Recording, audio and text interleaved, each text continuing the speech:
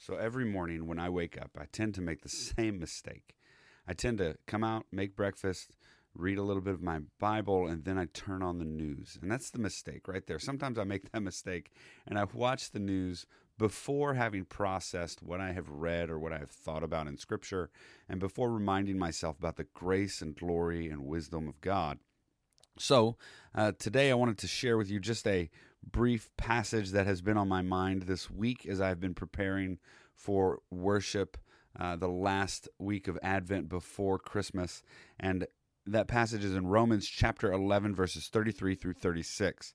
It says, "Oh, the depth and riches and wisdom and knowledge of our God! How unsearchable are his judgments, how inscrutable his ways! For who has known the mind of the Lord, or who has been his counselor, or who has given him that he might be repaid? For from him and through him and to him are all things. To him be glory forever.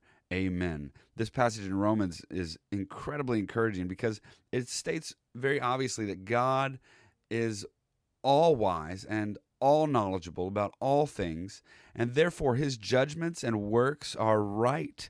And so we can lean on that. Further in Colossians chapter 2, verse 3, it says, "All treasures of wisdom and knowledge are hidden inside him." And then in Psalm 147:5, it says, "His understanding is infinite." So when we look at the world around us and we see this news barrage of depression and this barrage of everything is falling down in the world around us, we can rest in the confidence that God holds all wisdom within himself and all knowledge within himself, and he knows what's coming. He knows what's been laid out. He is doing the right thing and the wisest course of action that can be done because he is infinitely wise. So when you are struggling with the news like I am, and when you're struggling with constant barrage of negativity like I do in the mornings, then I would urge you to remember that God is all wise and all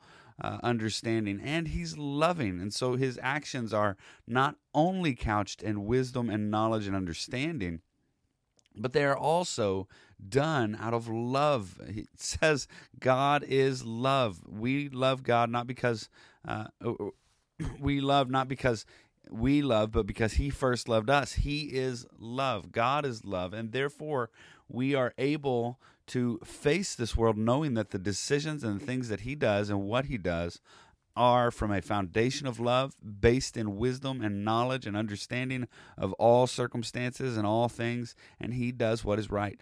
So I hope that encourages you today. Now, thanks for joining me. Go get to work.